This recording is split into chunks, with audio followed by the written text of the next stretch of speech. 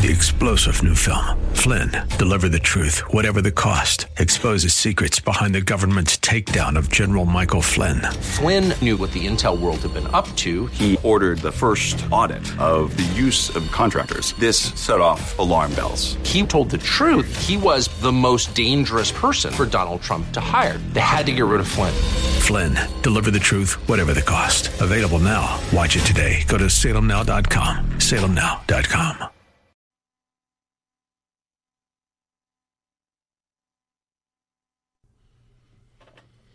Welcome back. February 18th, 2021. Fox News reports that President Biden's COVID-19 relief package would put $128 billion into K-12 public schools to help them deal with the coronavirus pandemic. But the nonpartisan Congressional Budget Office estimates that just $6 billion of those dollars would flow to schools this year. The CBO estimates that the number would increase to $32 billion in 2022 and 2023, respectively. The rest of the money would be paid out through 2028, according to a cost estimate released earlier this week. The comparatively small outlay for fiscal year 2021, which runs through only September of this year, is expected because previously allocated money has not yet been spent. Congress previously approved $31 billion for education relief in March, an additional $82 billion for education relief in December. Now, just to give you an idea of scale, consider for a moment that the entire annual budget for the U.S. Department of Education is about $70 billion. Meanwhile, how interested are schools in even reopening? Let me rephrase that. Since schools don't think, how interested are education professionals in reopening? Fox reports that the San Francisco Unified School District postponed Tuesday's scheduled talks this week on how to safely reopen classrooms, despite an ongoing lawsuit by the city attorney's office, opting instead to work on the renaming of 44 of the city's public schools. The school board and district have had 10 months to create a plan and join the city's more than 110 private schools that have reopened since last September. But instead, the Board of Education focused on renaming 44 schools they believed were offensive for their representation of course, white supremacy. Schools named after historical and currently prominent figures like George Washington, Abraham Lincoln, and even Dianne Feinstein have been slated for the chopping block for their connections to slavery, genocide, and colonization. Feinstein being such a colonizer, of course. The decision is estimated to cost between $400,000 to $1 million to change school signs, uniforms, insignia, and the like. Boy, do I hope we have a watershed waking moment for parents about what their tax dollars are paying for and what their education professionals care about. James Bovard writes, Americans have been shocked by how teachers' unions have blocked school reopenings in many states despite the disastrous learning lag during this pandemic. In Montgomery County, Maryland, unreliable distance learning produced a more than 500% increase in the number of Black and Hispanic students failing classes. McKinsey consultants estimated that if the shutdown continues to the end of the school year, students of color could be 6 to 12 months behind due to lost learning, compared with 4 to 8 months for white students.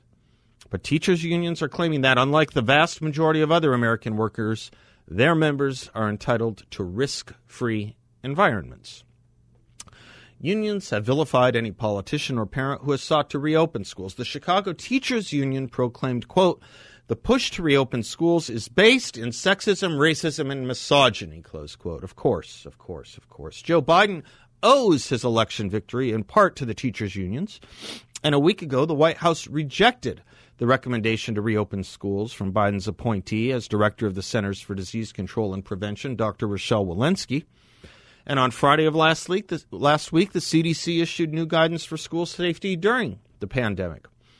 As NPR observed, quote, "Rather than a political push to reopen schools, the update is a measured, data-driven effort to expand on old recommendations," close quote.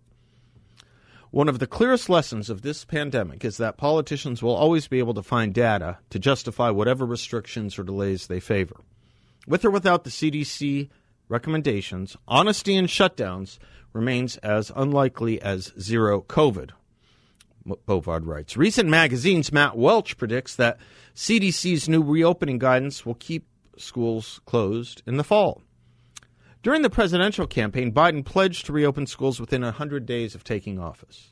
But now Biden is betraying that office. White House Press Secretary Jen Psaki said last week that the Biden goal of reopening schools within 100 days will be satisfied if 50% of schools are open a minimum of 1 day a week.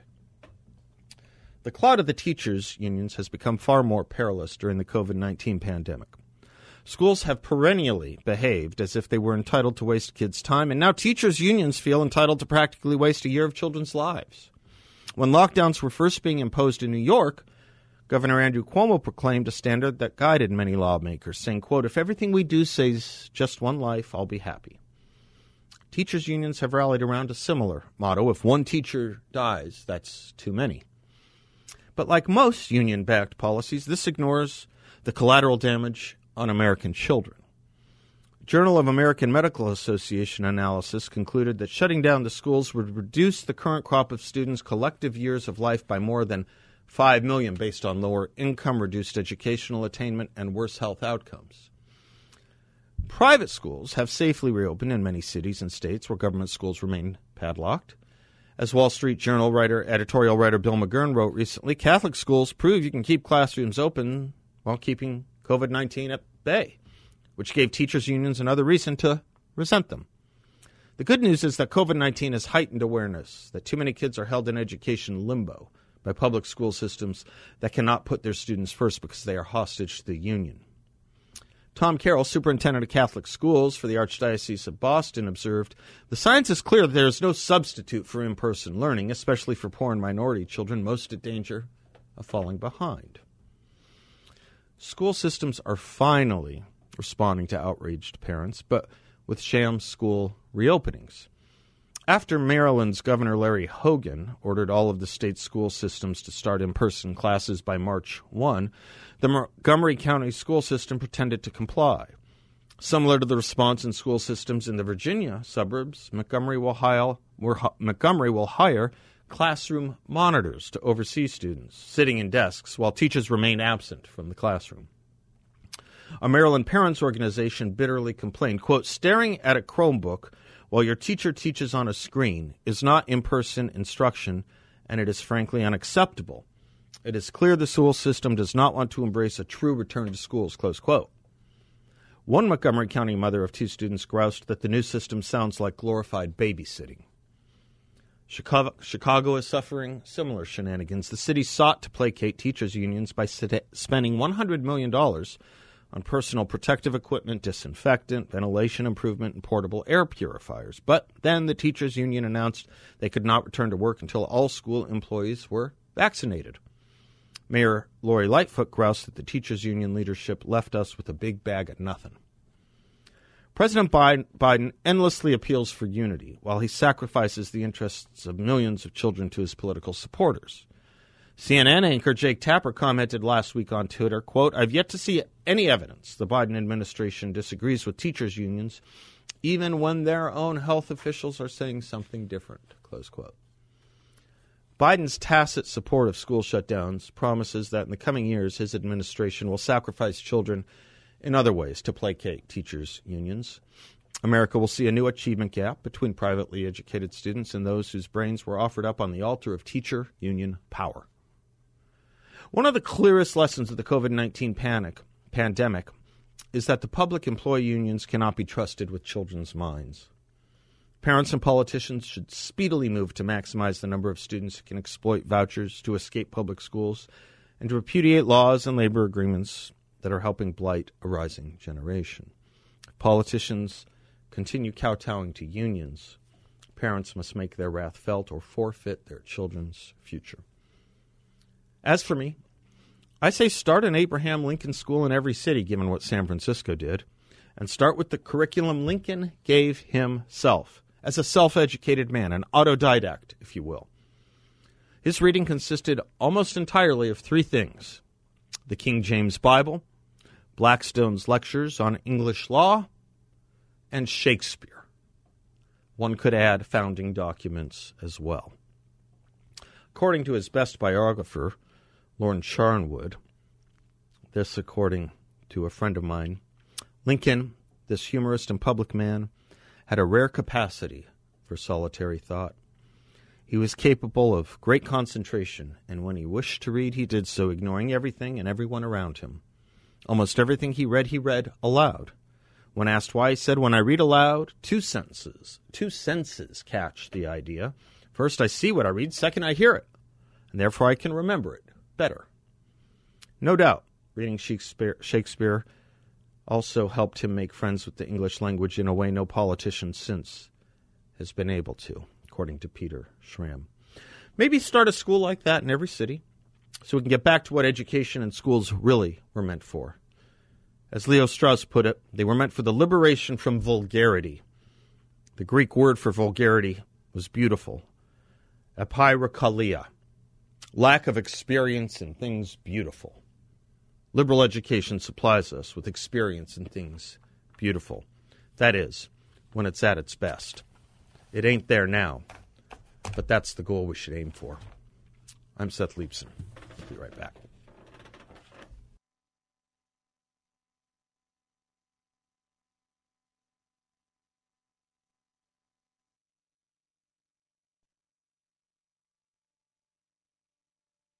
Welcome back to the show, 602-508-0960. Portions of the Seth Leibsohn Show are brought to you by Balance of Nature. I know I'm getting vital nutrients sourced from 31 fruits and veggies every day with my daily dose of Balance of Nature. It makes a huge difference in my life, has for over a year now.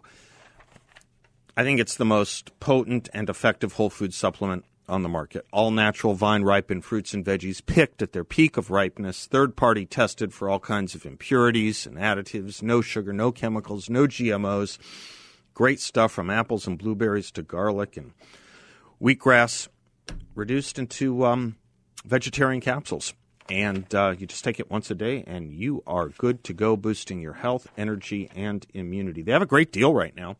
Free shipping and 35% off any new preferred order of their fruits and veggies.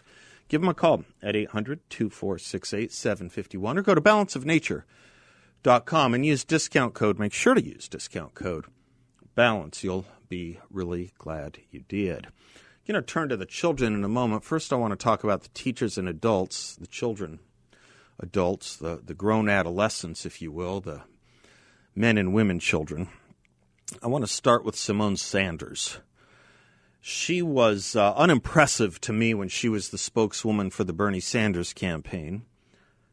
She was unimpressive to me when she was a commentator on CNN. She is now the press secretary to Kamala Harris and assistant or associate communications director at the White House. She was on CNN yesterday talking about school reopenings. When you lose CNN,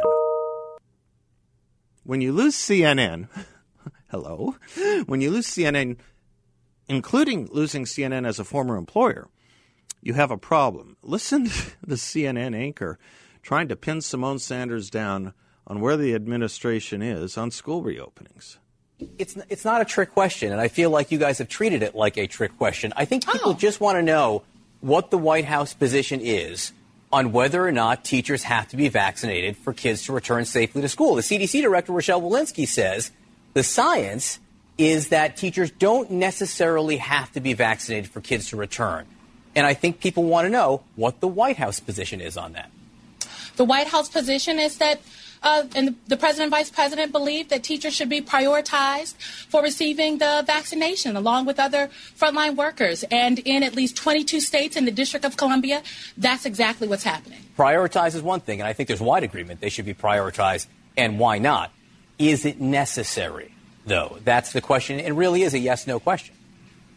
Well, John, I think the real question, frankly, if I can be frank here, is what you're getting to is it safe for kids to go back to school? And the president and vice actually president... not. In this case, that's not the question. The question is it safe for teachers to go back to school?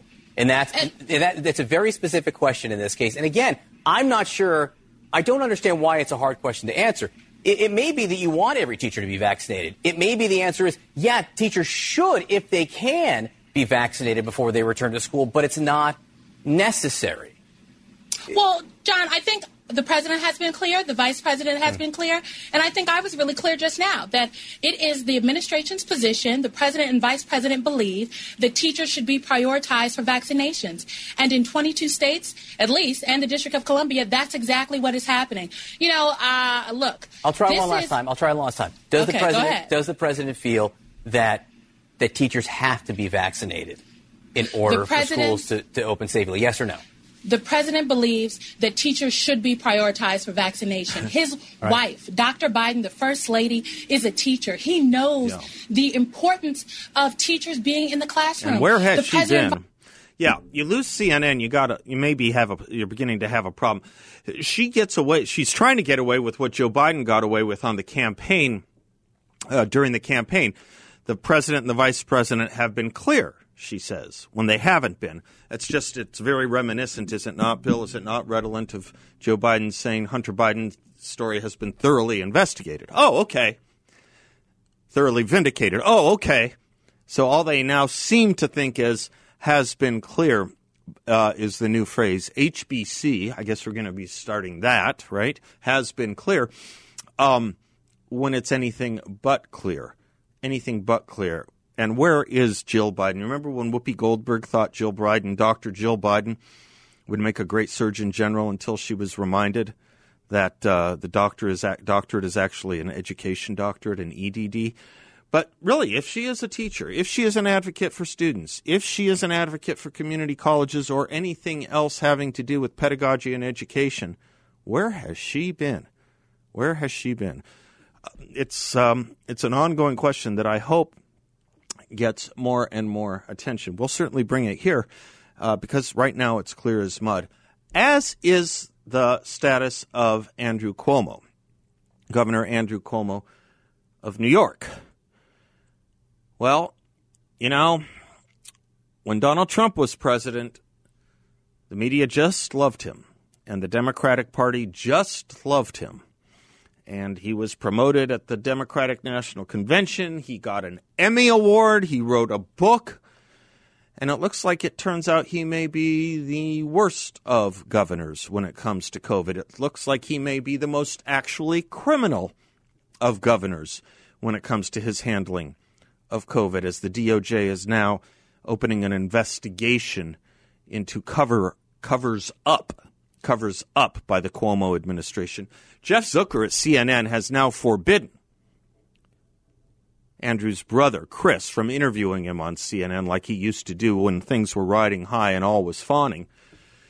Bill de Blasio is a member of Andrew Cuomo's political party. He was on with Mika Brzezinski this morning because Andrew Cuomo was alleged to have called 4 Democratic lawmakers and berate them and threaten them for trying to deprive him of emergency powers in the midst of this scandal. And Mika Brzezinski had Bill de Blasio, the mayor of New York, again a fellow member of the Democratic Party, to ask his thoughts on whether this sounded like Andrew Cuomo could have been berating fellow Democrats, since Andrew Cuomo won't directly respond to it. Here's Mika and Bill de Blasio. So a senior advisor for Governor Cuomo says Kim is lying, that at no time did anyone threaten to destroy anyone with their wrath. I got to ask you, I don't want you to weigh in on that specifically, but you know Governor Cuomo, you guys have jousted in the past. He says, Kim says that he got this irate phone call that started out, "Are you an honorable man?" And it went for 10 minutes of him yelling and then threats to publicly tarnish him. Have you ever heard of anything like that from Governor Cuomo? Have you ever spoken with him and anything like that happened? Yeah, it's a sad thing to say, Mika, but that's classic Andrew Cuomo. A lot of people in New York State have received those phone calls. Where was that when the Emmy Awards were being nominated and awarded? Where was that when the book was becoming a bestseller? Where was that when he was the darling of the anti-Trump movement when it came to COVID? Donald Trump is in trouble, evidently, for years for not speaking nicely. And the little-known story until now is that Andrew Cuomo was worse and just denies it. Donald Trump was open about it. We'll be right back.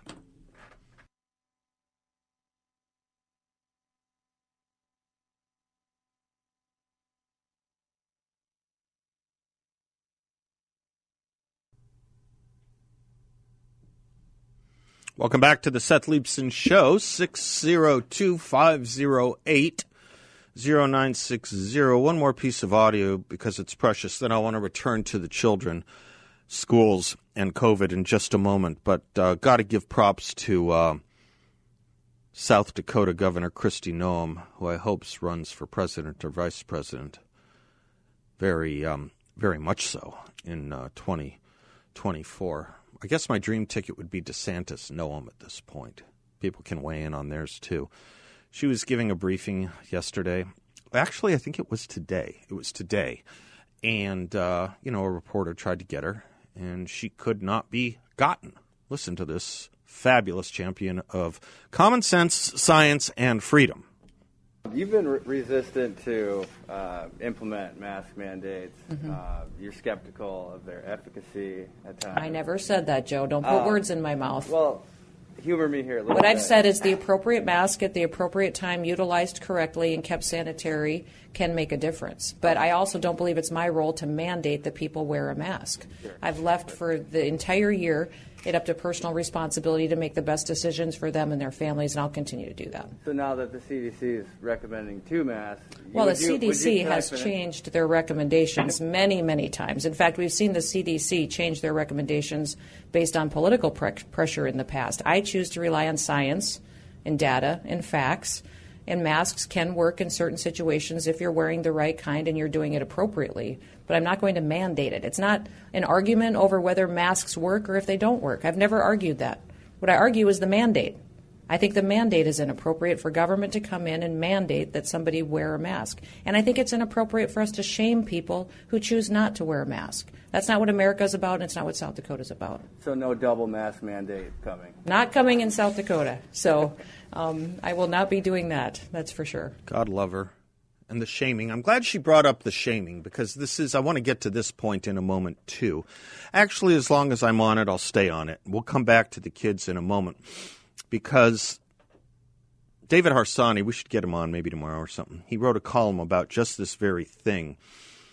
He was wondering what kind of mental toll these things were taking, even on extroverts. He says at some point, distance becomes alienation. It's the realization not only that I haven't spoken to my immediate neighbors in nearly a year, but that we live in fear of each other. I never thought I'd want to attend one of those tedious block parties, chit-chatting about how fast the kids are growing up or gossiping about those fascists on the neighborhood association board, and yet now I do. I wouldn't mind an impromptu face-to-face chat at the communal mailbox or an exchange of pleasantries with other parents milling about after a high school concert or play. Nor is it merely about the obvious personal interactions. It's also about the derivatives of the ordinary social life, the trivial banter with the cashier, the smiles exchanged when walking past someone, the random snippets of conversation overheard when crossing paths with people, or even eavesdropping on them in a coffee shop or restaurant. Today, a waiter will take your temperature and stick you inside a plastic hazmat bubble on the sidewalk. We're often lectured about how wearing a mask is a preventive measure with no downside. This is a lie. The trade-off is considerable. Masks are at best a necessary evil. I mean evil in the most literal sense. They are dehumanizing, degrading. There's a good reason why misogynistic theocrats compel women to cover their faces. Masks should be worn with disdain and thrown in the garbage at the first possible moment, Harsanyi writes. Yet lately experts talk about post-vaccine social distancing and mask wearing. Post-vaccine. Wear 2 of them, says Dr. Fauci. It's safer. It's repulsive to listen to politicians celebrating these pieces of cloth as if they were American flags. None of these elected officials has ever shown the same zeal for any of our liberties.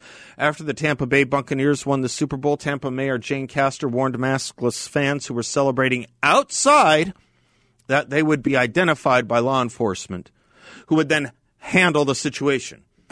It's frightening how quickly large swaths of a free society have acquiesced to such control. We'll be right back.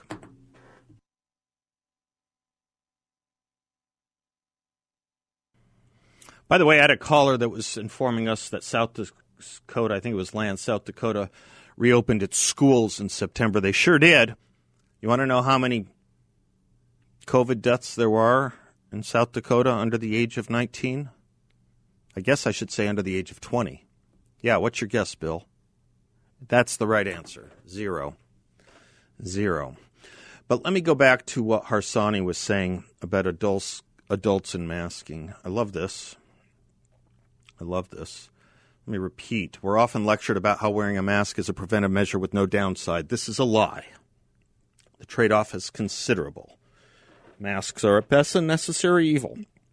I mean evil in the most literal sense. They are dehumanizing and degrading. And there is good reason why misogynistic theocrats compel women to cover their faces. Not long ago, a 15-second video taken inside a supermarket in Naples, Florida, went viral. In it, employees and customers, most of them appearing to be in their 60s and 70s, were going about their lives, shopping, chatting, bagging, no masks. The video made national news. The horror, cable hosts explained.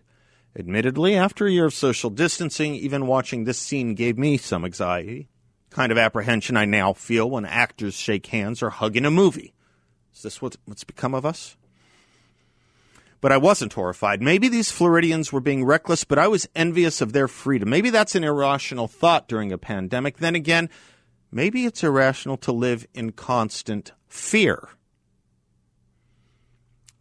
It is what it is the kind of thing the helpless usually say. I find myself saying it quite a lot these days. Social distancing, the writer Armin Rosen recently noted, is an oxymoron worse than a meaningless pair of words, an insult to language, horrible to even hear in your own mind.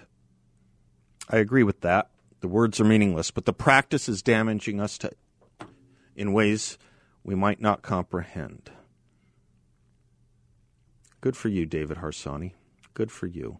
Let's go back to the schools for a moment. Bloomberg report yesterday, prolonged school closures look certain to result in long-lasting economic and psychological harm, with deprived and marginalized groups affected most. The longer disadvantaged children are out of school, the less likely they are to return. According to UNICEF, kids from the poorest households are 5 times more likely to be out of primary school than those from the richest. Although children in low and middle-income countries will be hardest hit, large inequities exist in wealthy countries, too. Estimates indicate that up to 10% of students in the U.S. have been disengaged for the better part of a year.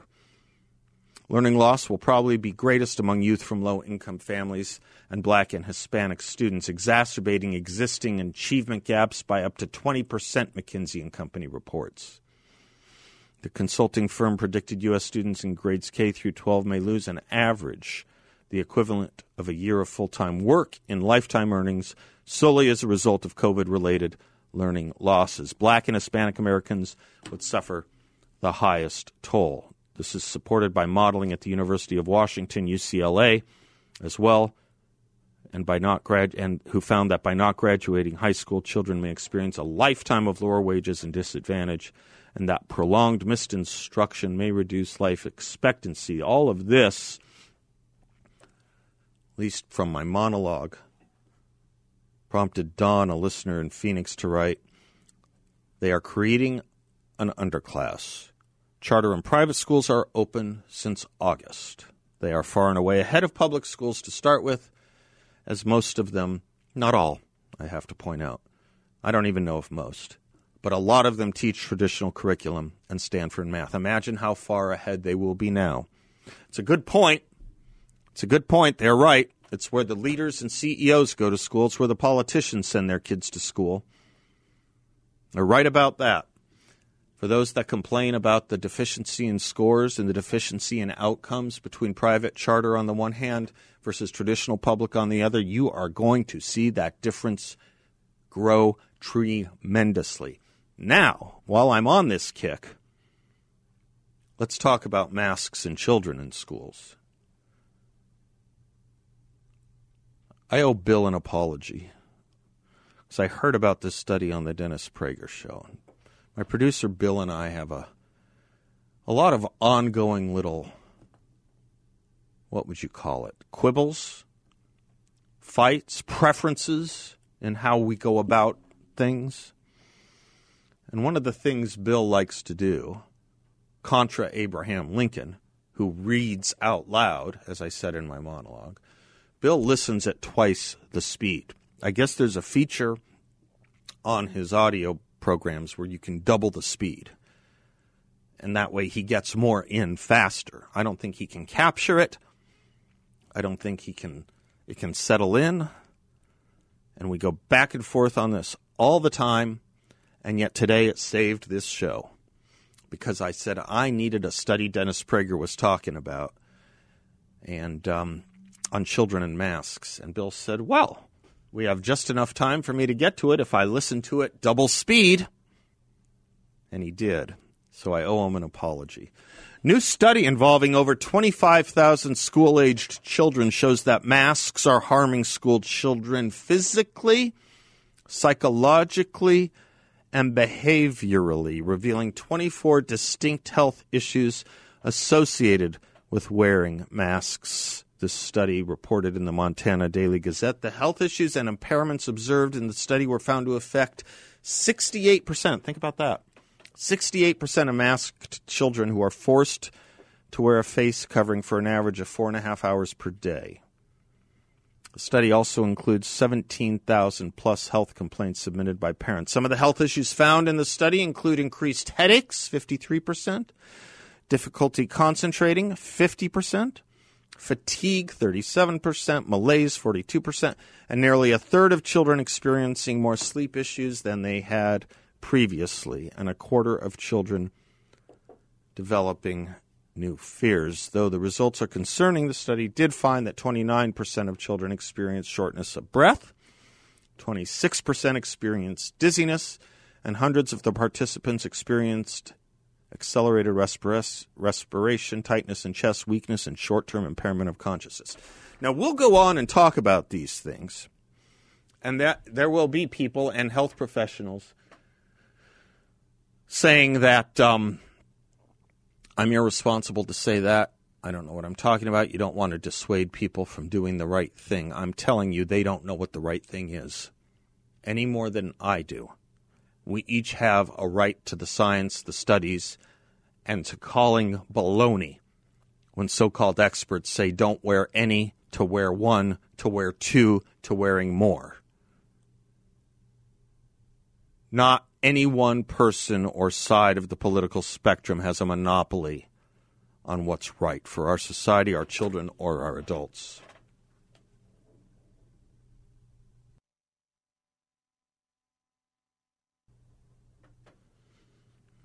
A new old kind of conservatism is going to be what's needed to revive the conservative movement and save America, writes Arthur Millick